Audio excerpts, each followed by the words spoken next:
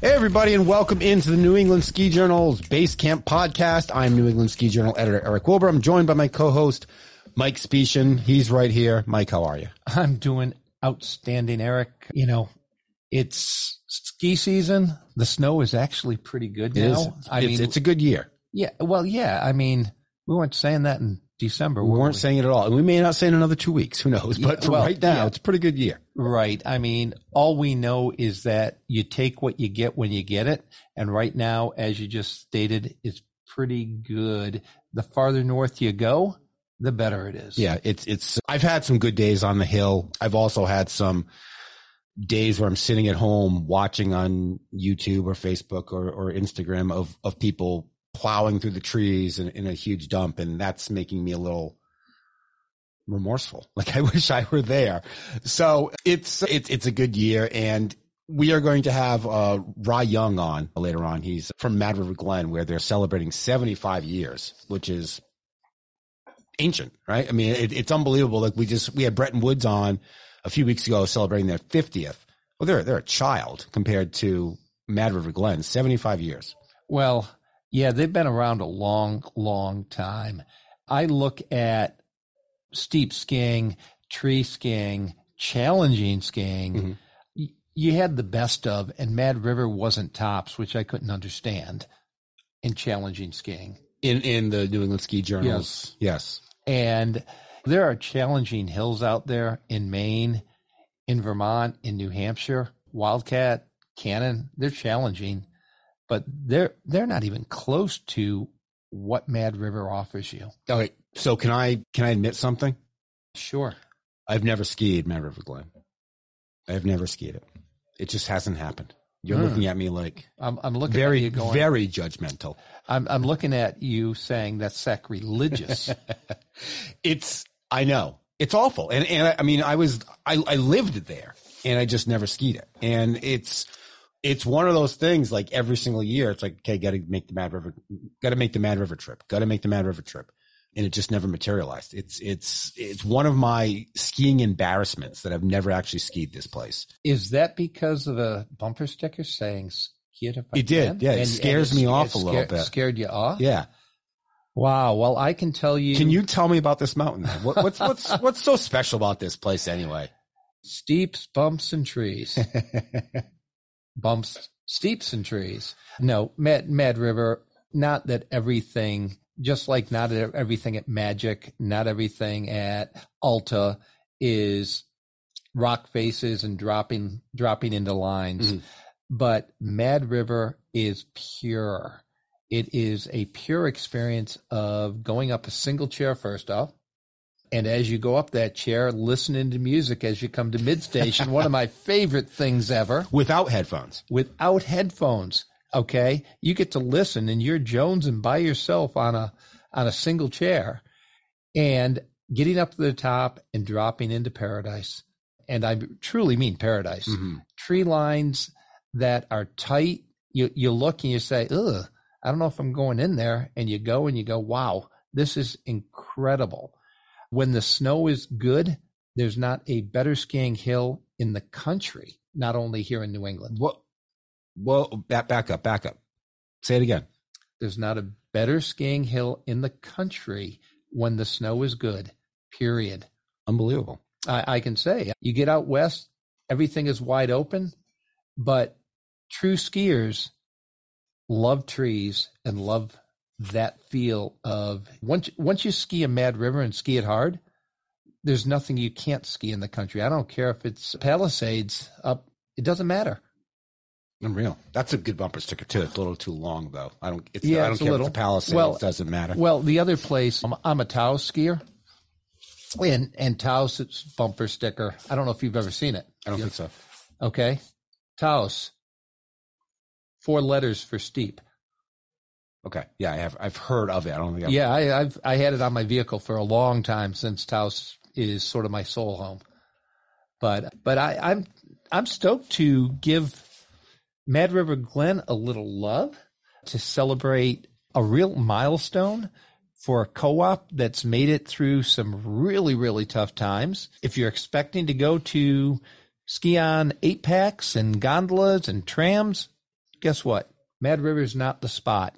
But if you want a soulful experience where the people are tremendously friendly, tremendously real, down to earth, and the cost of everything isn't Beaver Creek costs, Mad River is the place you want to be.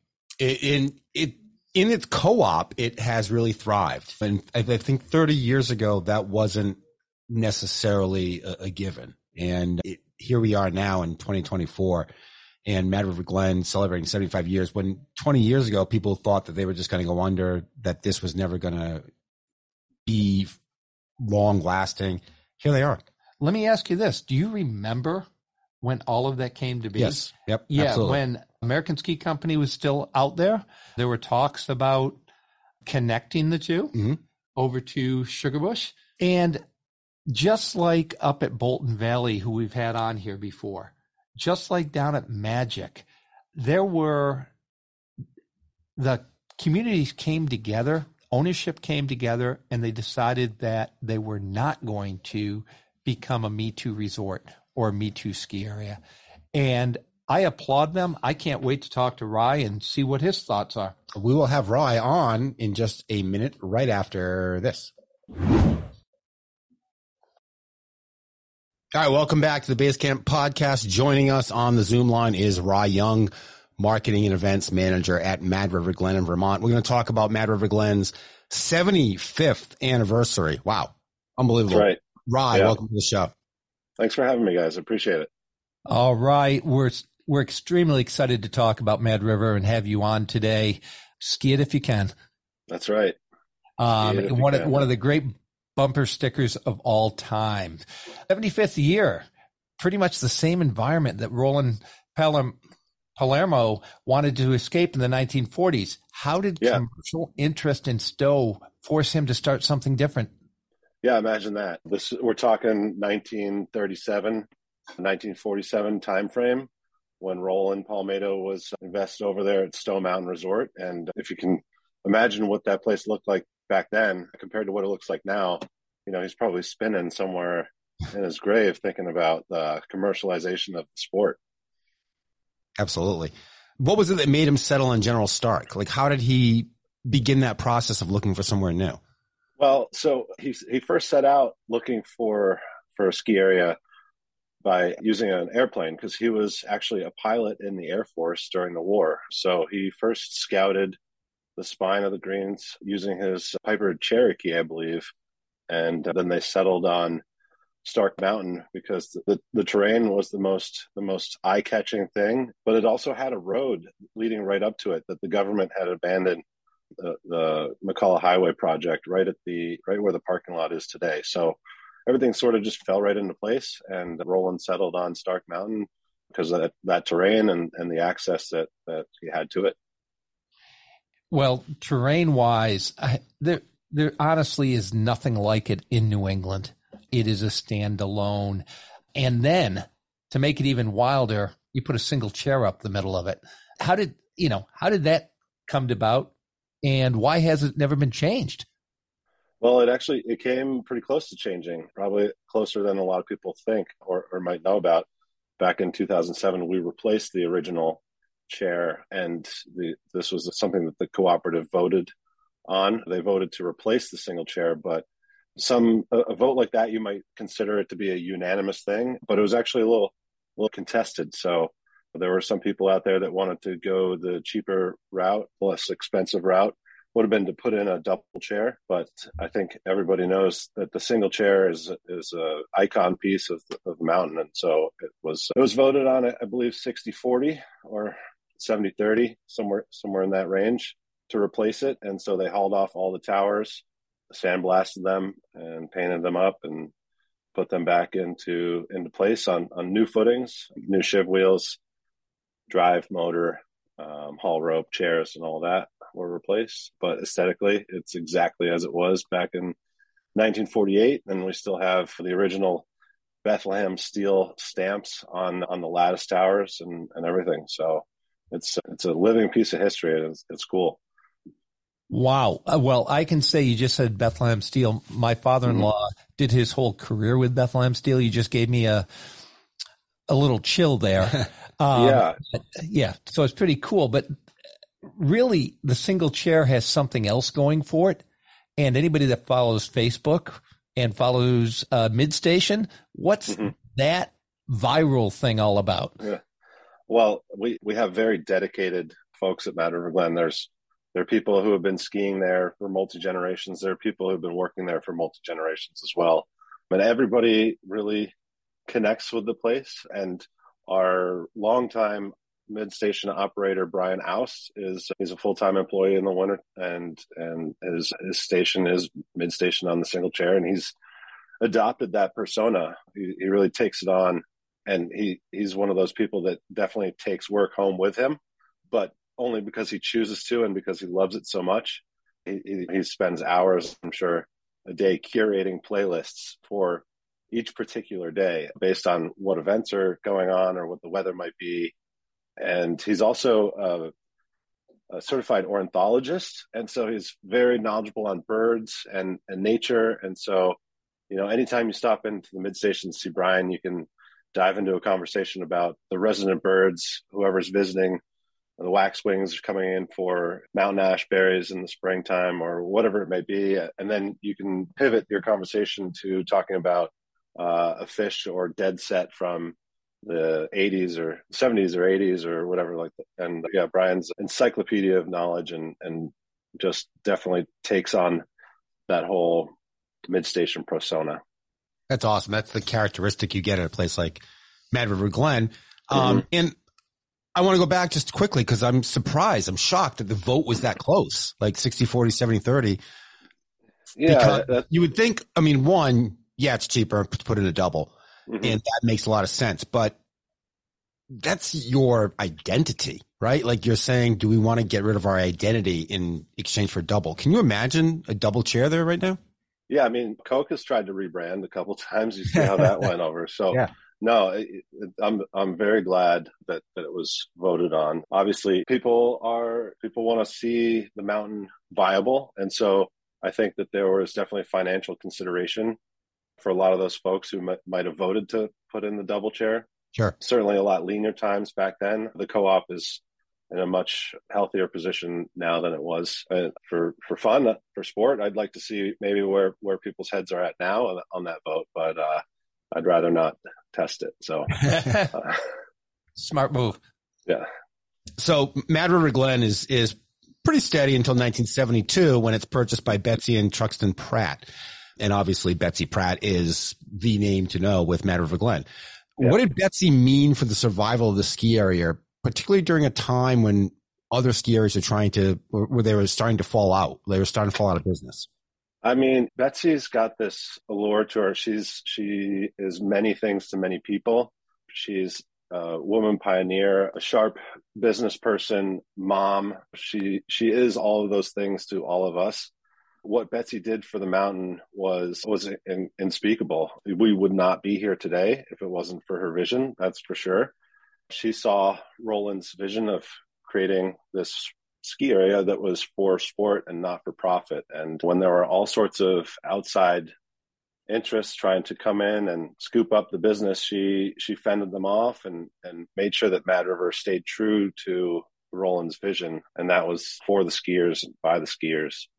And yeah, she's, like I said, we would not be here today if it wasn't for her leadership. Well, Betsy is very renowned. She really set a standard. The co-op was her idea. How did she tackle changing that structure at Mad River Glen? It was an uphill battle at first. She definitely had to sell it. She was, as I said, she was a very sharp business person first and foremost. She came up with the idea. She pitched it to the shareholders, and she's really the one that got it up off the ground. Like I said, there were a lot of people that were coming at her in lean times when we saw a lot of ski areas closing. And in those years, like I said, to a lot of people, she's mom. She was literally cutting checks to support the mountain to make sure that people were getting their paychecks every week out of her own money during lean times and leveraging her own personal finances to keep Mad River going. So she, again, hate to beat a dead horse here, but she is the reason why we are here today.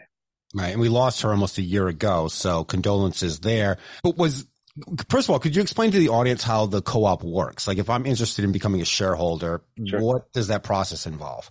It's super easy. Anybody who wants to buy a share is more than welcome to. We have roughly 3,000 shares that are available for purchase. And at any given time, we have about 2,000 shares in circulation amongst about 1,800 shareholders. So there's obviously a handful that are still available. All you have to do is come up to the office and express your interest in buying a share and fill out some paperwork, and that's it. And then for those folks who do become shareholders, it's not for, again, any sort of financial gain. You're investing in Mad River Glen because you believe in Mad River Glen and the spirit of the co-op and what we're doing for the sport. And you're investing your money to see it continue. And so with that $2,000 investment, you can then have a vote in how things are done. The co-op there's a board of trustees that represent the body, and they meet monthly and work with upper management and making long-term decisions for the viability of the co-op and financial stability. Sure. How many co-op members do you have at this point? Roughly 2,000 roughly 2,000 shares in circulation right now. Maybe a little over. We've seen a huge spike since COVID. A lot of share sales since COVID. And then, like I said, about 1,800 shareholders. So there's some people out there that have multiple shares, and people are allowed to purchase up to 4. Sure. I look at Mad River Glen and Magic. Those two mountains, more than anywhere else that I know of, have such a core, strong following and sense of community that has been lost in so many ski areas. Can you see it there? Can I see it in other ski areas? No, but do you feel that sense of community at Mad River Glen that is different than, we'll say, abutting ski areas? Yeah, absolutely. Absolutely. As I said, there's multiple generational families there, and there's people coming in and discovering Mad River for their first time, maybe all the time. And soon those folks become familiar faces because they fall in love with the place. And it's a very small ski area. I'd like to say of the Vermont ski areas, we're probably a big fish in the small pond rather than a small fish in the big pond. And all the trails come down to the one central location. And so it's very kid friendly, not a lot of opportunities to get lost out there. And the whole area just sort of harbors this community family vibe. Has it ever flirted with a buyer before? Like, has anyone ever come in and said, we'd like to do this? And how will that process even work?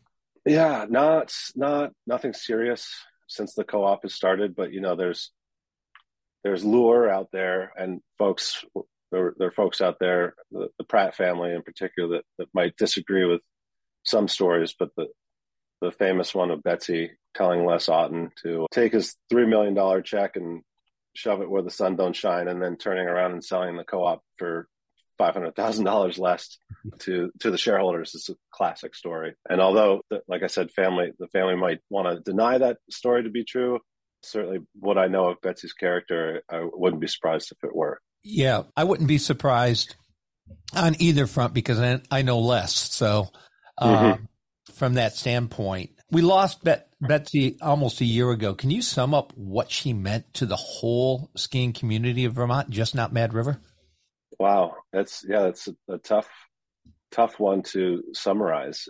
I went to her Hall of Fame induction ceremony, and I think as a lone woman in an industry that was just absolutely dominated by men and large corporations, it can't be said enough that she was a pioneer for the industry and a role model for women all around. And I still hear that today to generations coming down the pipe, that they still look up to Betsy and her steadfastness to stay true to what Mad River Glen was and is, and making sure that continues for future generations.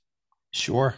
Well, I think the two ubiquitous bumper stickers in New England that related to ski areas are either you're a Sugarloaf or your Mad River Glen Ski It If You Can, which is on many cars across the Northeast, across the country, across the world. You go to Alta, you see them. Yes, absolutely. Yeah. 1984, the sticker comes in. And so we're talking, it's 40 years old this year. Can you talk about what that sticker has come to represent worldwide?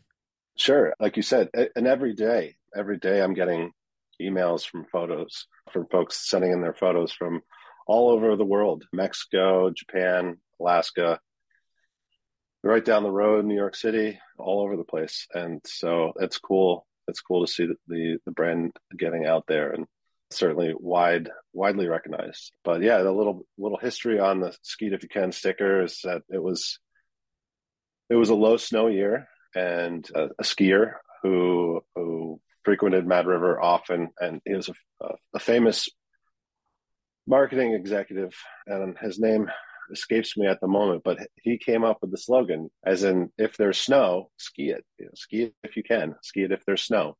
And that's where it was born from, out of a low snow year. And then obviously with Mad River's reputation of being more challenging, and then the common misconceptions out there that we do not make snow or we do not groom, all that sort of added to the lure. And then I think somewhere along the line it was lost in translation. People began assimilating it with a challenge. Ski it if your ability level is up to par, and that couldn't be further from the case. I mean, Mad River Glen has got an exceptional ski school, and we're churning out new skiers all the time. We're very proud of our ski school. And if you learn to ski there, you can probably ski anywhere, because we've got all sorts of terrain and all sorts of conditions. But yeah, that ski it if you can mantra came from, hey, if there's snow, let's go ski it. And so we try and carry that spirit today. And there's been a couple years where we've opened on really questionable amounts of snow to kick things off, and people are excited to do it. So, well, I loved the first time I went to Mad River Glen. I mean, I drove out of Western New York, no less, with my dad.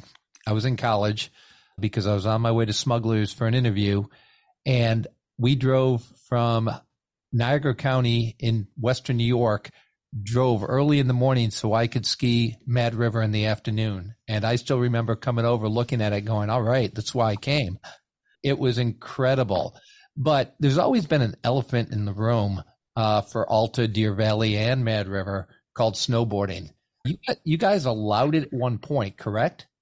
Yeah. Mad River was actually the second ski area in the state to allow it. Little known fact that when snowboarding first came out, there was a lot of resistance to allowing it on the mountains, and Mad River was one of the first. I think maybe Stratton was before us, and then they were allowed on our trails and had snowboarder instructors at our ski school and the whole bit. So how did it go south? So it was a bit of a process. What happened was, if you are familiar with the mountain, so I can tell you that when you get off the top of the single chair, there is no man-made ramp. It's flat at best, maybe a slight incline. So skiers have to step off and sort of skate to the right, and snowboarders can't do that. So what was happening when snowboarders were getting off of the chair, they were pushing off the chair or messing up the mechanics, and the haul rope was coming off of the shiv wheels at the top. And so it was kind of a safety issue and a maintenance problem. And so eventually Betsy said, okay, we can allow snowboarding here, but they can't be on the single because it keeps on derailing the chair and it's unsafe. So the snowboarders were then relegated to the Sunnyside double. And as people come to ski Mad River to ski the single, and there's great terrain off of the Sunnyside double, but the best terrain is off the single. And eventually the snowboarders got upset about this, and a couple of local kids who were probably in their teens at the time found Betsy at the local grocery store one day and got her face with a video camera and assaulted her, confronted her about this. And she said, well, you know what? Maybe we just won't have snowboarding here at all. And from that day forward, snowboarders were no longer allowed at Mad River. And it's been pretty good since then. It's like the in-your-face social media 30 years prior, right? Like, hey, what do you? Yeah. Is the band forever, you think? Or is it like almost like the single chair? Like it's part of the identity of the mountain at this point? I don't know. That's a great question. I think every year that slides by, maybe it's coming closer to an end. But then at the same time, I'll dig my heels in and say that maybe skiing is just a part of the identity of this place. You're not taking your beach cruiser to the Killington mountain bike park, so don't bring your snowboard to Mad River. It's just not what it's for. And I could see it change, but I don't think it's going to happen anytime soon. You celebrated with a 75th anniversary gala earlier in January. What kind of scene was that? Oh man, it was pretty wild. We had a great time. Packed the base box with folks dressed up in old ski gear, and there was a band rocking, and we had a huge fireworks display and torchlight parade this Friday. Actually, I'm not sure when this podcast is due for release, but Friday night up in Burlington, we're going to be showing the continuation of Rick Moulton's Spirit of a Classic.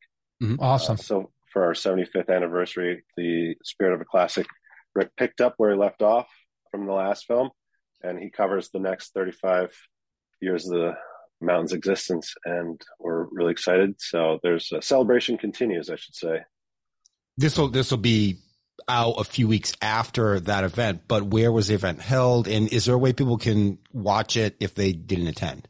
Sure. Yeah. This screening will be held at Main Street Landing up in Burlington this Friday at 6 p.m. And then we will have another screening on March 2nd at Mad River at 5:30 p.m. And then following that, we will release it online. And I'm sure Rick hopes to have this up on Vermont Public shortly thereafter. That's amazing. What really, as we look at 75 years, Mount Ellen just had their 60th, and I look at 15 years before Mount Ellen came around. Can you tell me what ski areas in Vermont were there before Mad River? Because I don't know this question or the answer to the question.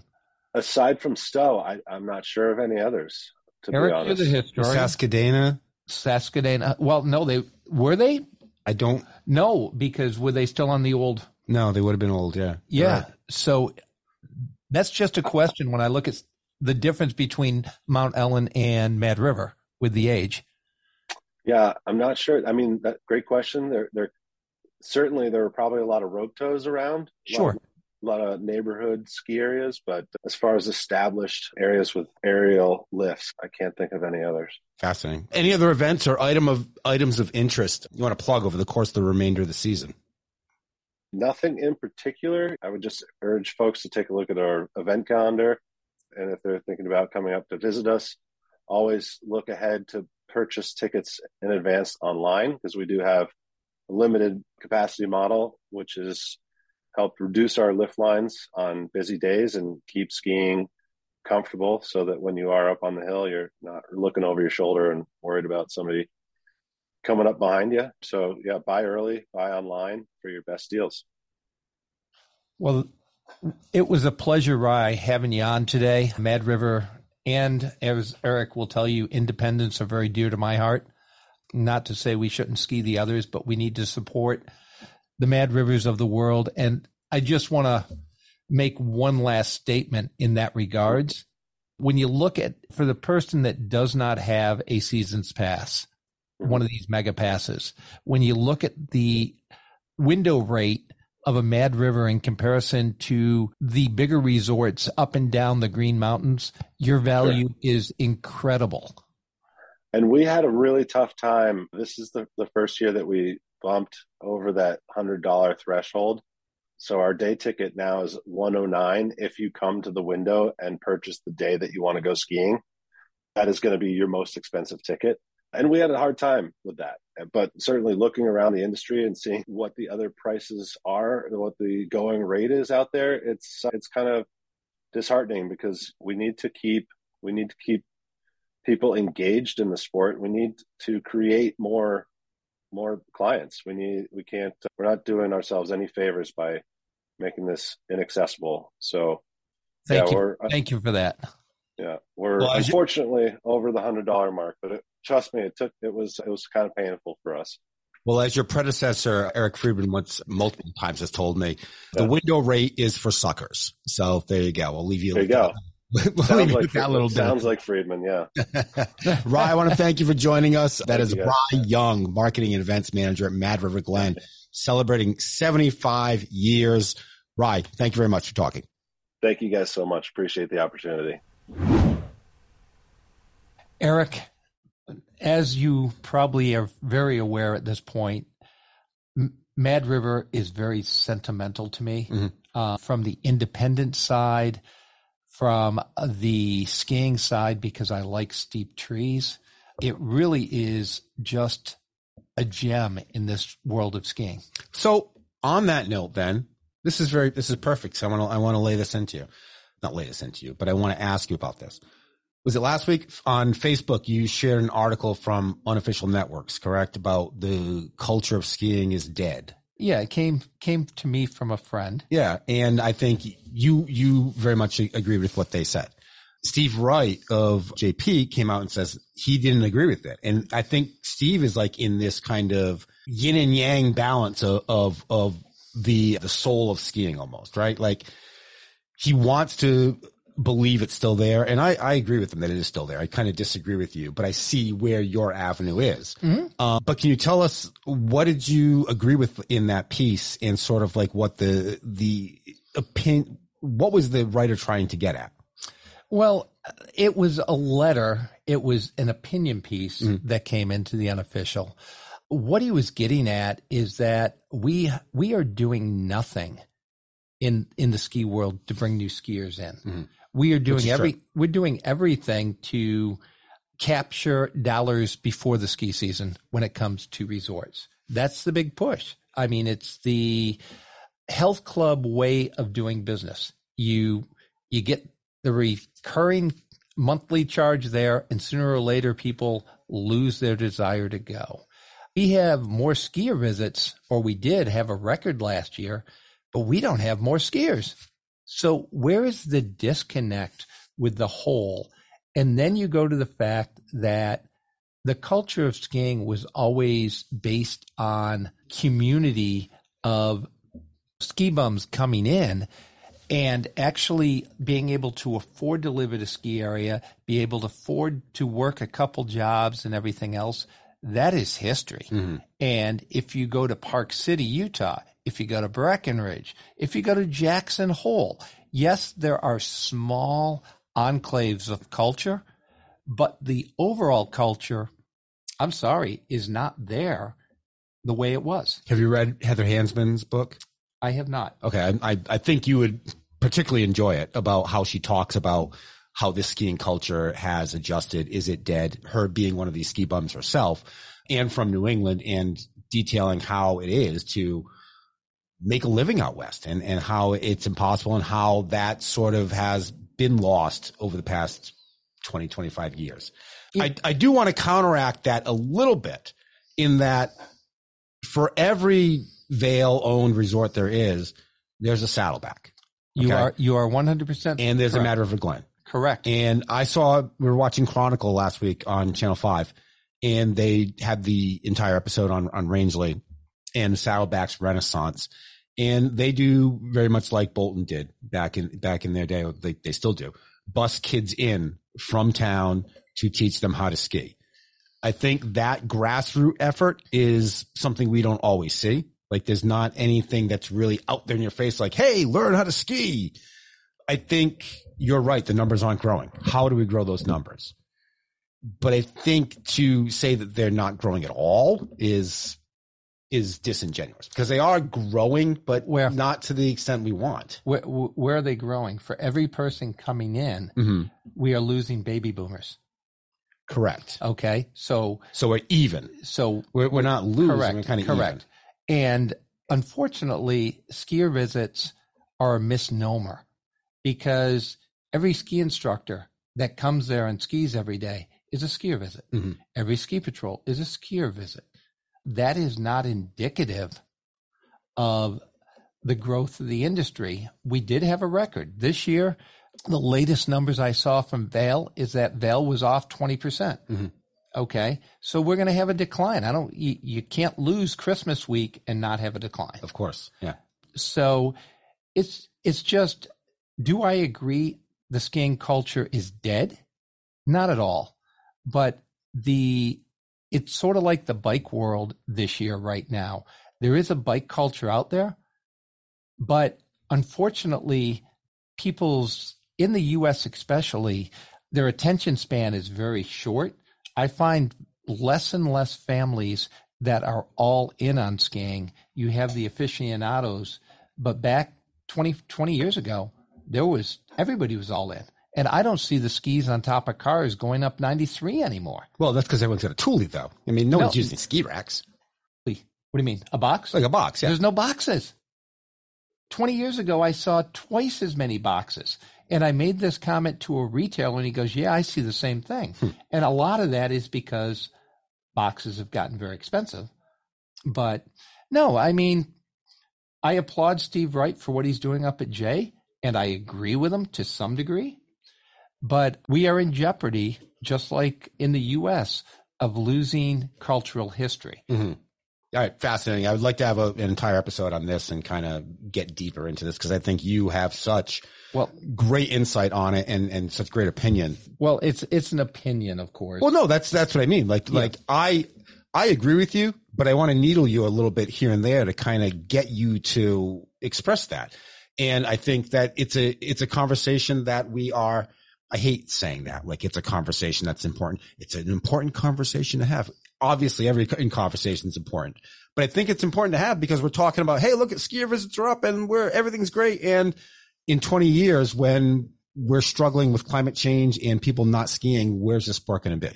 So I think you looking ahead is very, very vital and important. Well, that's what it is. I'm very pragmatic in my thought process, and I've been around this industry so long, and I'm a cheerleader for this industry, but I'm also a realist that you've got to have learn to ski programs. Thank God for the Neshobas. Thank God for the Wachusetts, the Powder Ridges, as we had them on, the Southingtons, and so on, because those are the areas, and that's why I'm so adamant when I talk about Pennsylvania resorts, Maryland resorts, all these smaller resorts in Indiana.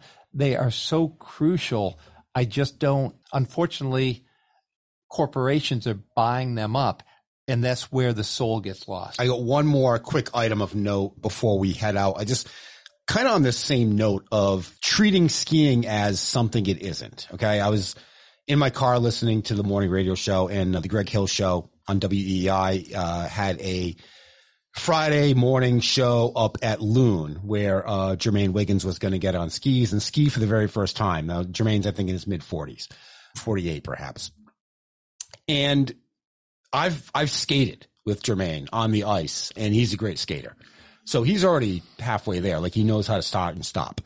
But a caller called in and was like, you are going to, if you've never skied, this is all about this, and talking about how hard and painful and cold it was. And Jermaine, who I don't know that well, was just like, yeah, I probably won't like it that much. But knowing him as an athlete, I know he would. So I think that there's this perception, right? Not in our world, of course, about skiing being so impossible to start, and how do we begin and where do we go? It's not all that hard, but finding the right ways and the costs and the paths to do it, I think is something we have a bigger sort of forum on and figure out exactly where we're going with it. Well, I think that's where SIA did something really good, Ski Industries of America, back when they had their program with Mary Jo, Learn to Ski program. Yes, absolutely. Okay. My view is, which still exists in some small way, but not to the degree that it was promoted then. Not even close. Yeah. Not even close. But my view is this should be industry wide. It should be Vail. It should be Icon. It should be everywhere. There should be a coupon that you can get, Learn to Ski coupon for $50. You get lift ticket on the beginner slopes like they used to, rentals, the works. Come learn to ski. Come embrace skiing. And that would be my push.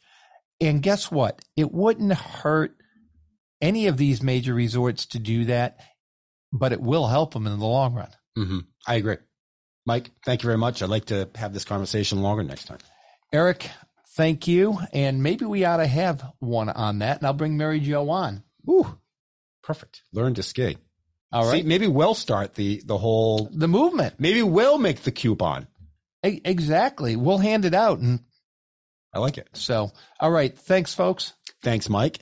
For Mike Spiecian, I'm Eric Wilbur, editor of the New England Ski Journal. This was the Base Camp Podcast. We will see you next time. Goodbye. New England Ski Journal's Base Camp is a Siemens Media podcast. Siemens Media. Inspiring, informative, insightful.